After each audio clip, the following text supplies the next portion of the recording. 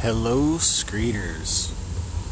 Do you ever wonder what makes anyone do anything, even you?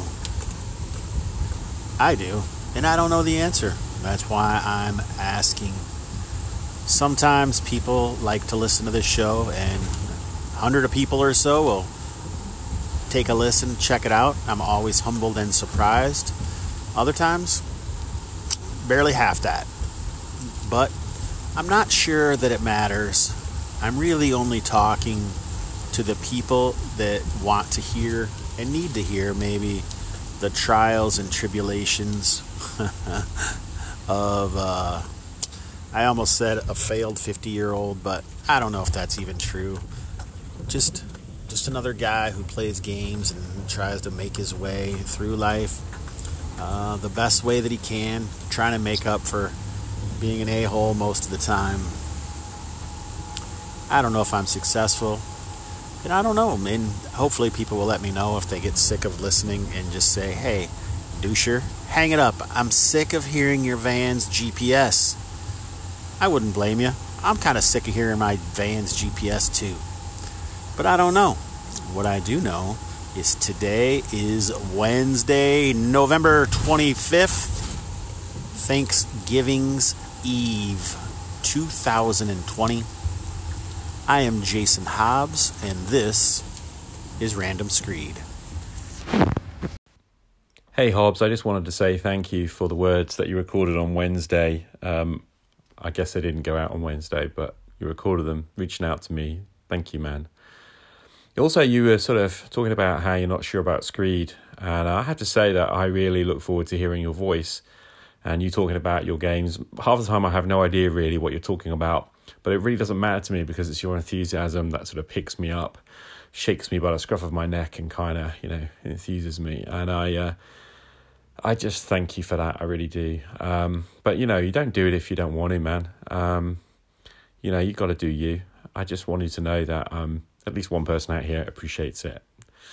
Anyway, thank you once again for your good wishes, and I wish you all the best, man. Game on. All right, Che, my man from Roleplay Rescue, thank you so much for calling in. I super appreciate it. And I appreciate you. And I'm glad to hear that I can help you in some way. And I will endeavor to do it more often. The best laid plans can often escape us. I feel like I was doing good, and I have lots of things to talk about, but then sometimes they all just kind of sift away, and I don't ever catch any of them. None of the memories or thoughts or ideas are so big that I hold on to them. Sad, isn't it?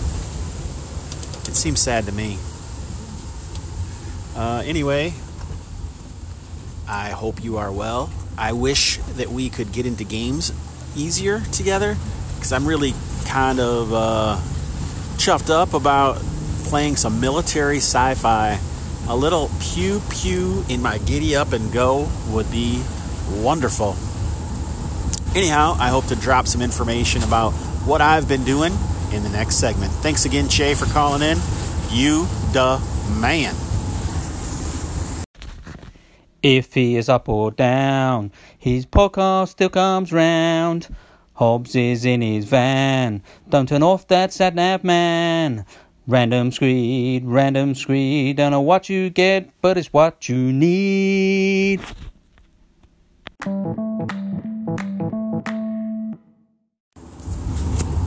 A little bit of Vinyl Couch. Second thing in this episode of Random Screed.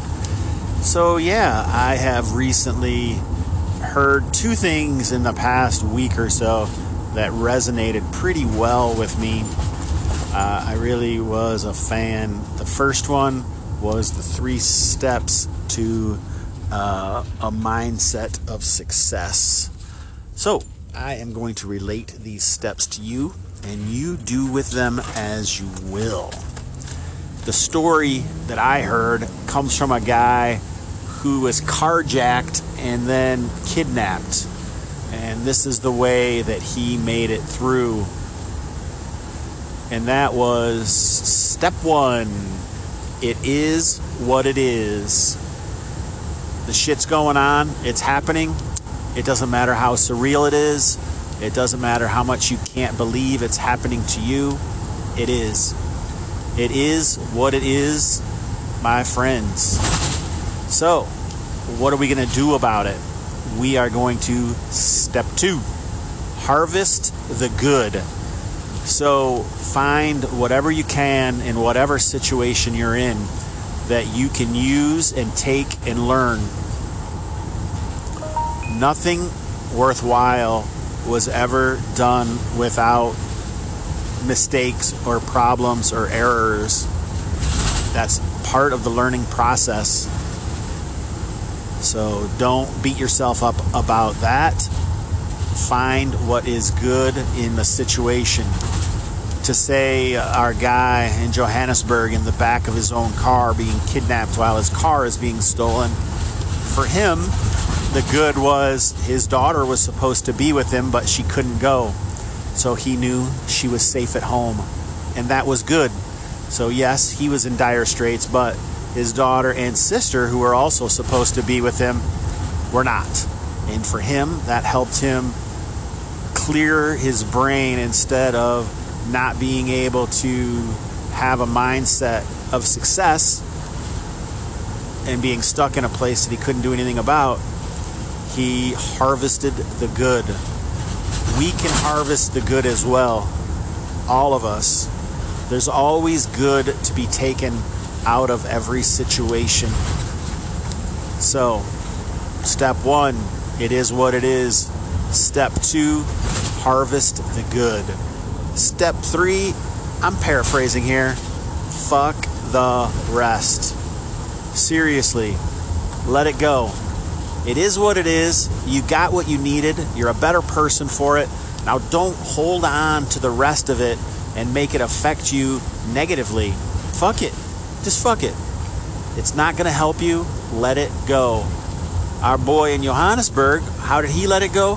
He prayed for not necessarily the people that were kidnapping him, but for their children to get out of whatever depravity that caused their parents to do what they were doing. He hoped they could get out. And while not everyone is this dude who is a saint, still, at the very least, just let it go. Don't begrudge. Don't seek vengeance. Don't do any of that shit. Just let it go. So, that was the first process. It is what it is. Harvest the good. Fuck the rest. Say it with me, people. It'll get you through some tough times. The next thing I heard was just yesterday at our company meeting, which is all of 10 people. One guy stepped up and talked about rituals. I guess this comes from Tony Robbins, and the idea that all these habits, these things that we do are rituals. And if you can delineate, dig in a little deeper and figure out which rituals are stopping you from breeding the success that you not only want but deserve. So figure out what those rituals are that are stopping you and change them. If I can become a vegan and stop eating meat, eggs, cheese, all that stuff for however long, there's no reason I cannot self-analyze, ferret out rituals that are sabotaging my success, whatever that success may be. So, there you go. The first 3-step process to a positive mindset, and then another methodology of positivity and success. Change your rituals. Recognize your inner witch, your inner demonologist, your summoner, and let's summon the things that help us as opposed to the things that harm us. we're our own biggest enemies. Our own nightmares come from within. They may have been caused by someone else, or we may relate these nightmares to someone else. But if we follow the 3-step process, it don't matter. And I'm not saying it's easy, guys. I struggle too. Seriously, last night I woke up from a nightmare at 3 a.m. that made me doubt myself, the crazy fucked up relationship I'm in with my wife. And I was just like, what in the hell am I doing? I don't understand it. I'm up at 3 o'clock and I'm looking for memes that can that visually can reproduce how I was feeling. What in the fuck am I doing with my life? And then I started watching some poker videos of Dean Eggs and Doug Polk and their grudge match for souls. Heads Up, No Limit Hold'em. Damn, I'm getting deep into the weeds with this. Anyway, all I'm trying to tell you is I am a motherfucking flawed individual, as we all are. But I know way more about the rat mole of Uruguay than I did last night before I went to sleep. So, there you go. I'm not saying it's right. I'm not saying it's the best.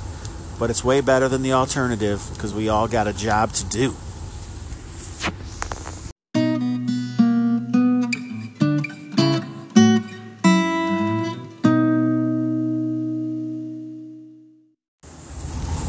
So, for a few episodes now, I've been talking about these new games that I started. I realized that I was struggling with Hobbs and Friends and resistance towards getting schedules to work out and doing the outlines and getting people on the show. But I did not want to fail those people who want to hear my voice and see what I'm doing. So I restructured my efforts and decided to change some rituals of not ending up doing anything, sitting on my ass and watching TV shows with my wife. However, time consuming, it wasn't the productivity I was looking for. So I started up 3 traditional games. I've talked about them at length.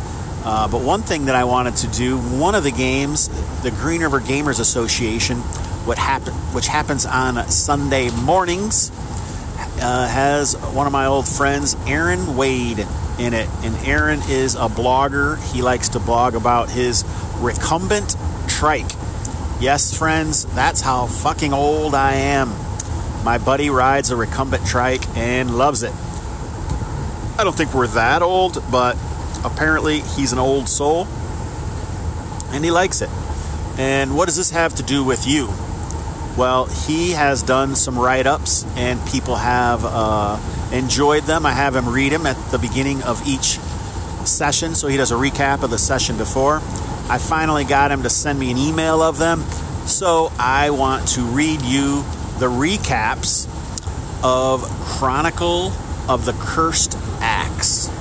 So this is a low fantasy gaming campaign that took place directly after we wrapped up, stuck a fork in, crumpled up, and threw away the Days of Lyncium campaign. I also have all the write-ups from the Days of Lyncium, so I will also be doing those occasionally. I just don't want to fill up the podcast with so many different things, no one knows what to call into. I'm sure that's why there has been a dearth of call-ins. That and hearing me talk about my madness has to be difficult to reply to constantly. How often can you try and send words of encouragement and, hey, yeah, I'm fucking crazy too. Let's all be crazy together. I don't know. Which is why I'm turning it over to the words of Aaron Wade. These are the days of high adventure. It is October 4th, 2020. The adventure begins in Crow's Keep, the capital of Argosa, the Midlands. the party is 3. A cultist, Tor Lumpkin, a rogue named Duchess, and a monk named Gedwin.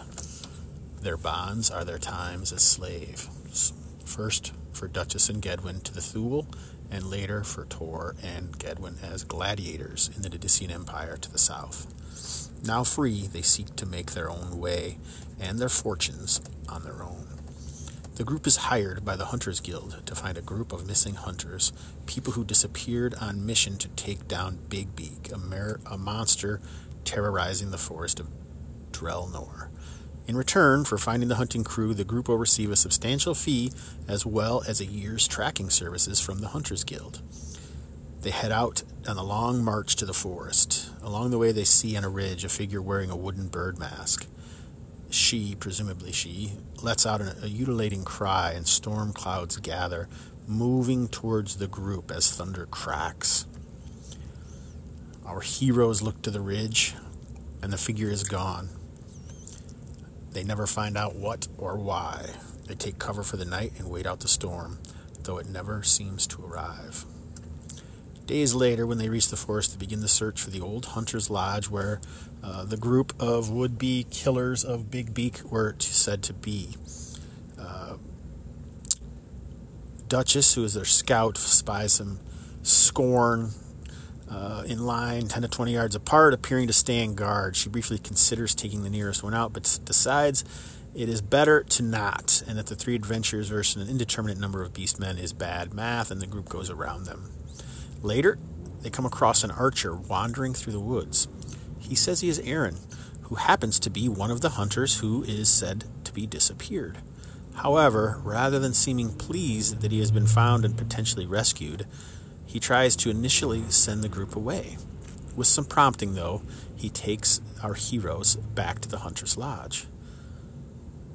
Our heroes find that there are only 6 hunters left. Aaron, the one they had found outside in the woods, Larwig, Derek, Ethan, Horn, and Rudgar.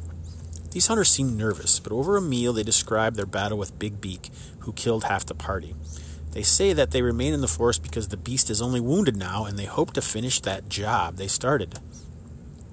The following day, however, the group is suspicious and looks about the old lodge compound.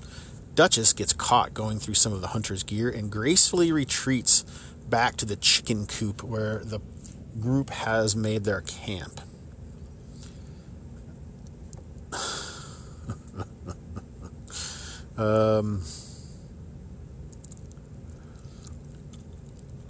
Gedwin finds a sacrificial dagger hidden in a bag in the barn.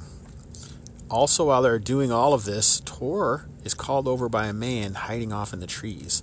He is wounded and says his name is Ferric, also one of the missing hunters and one that the group at the lodge said was killed by Big Beak. He says that these hunters at the lodge killed all the other companions and cut out their hearts.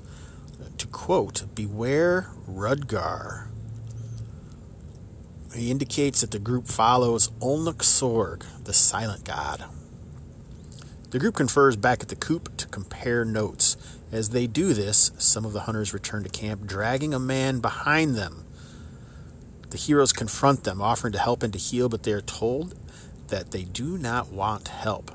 And there, the session ends. Still, we have Tor, Duchess, and Gedwin in the heart of the hunter's camp.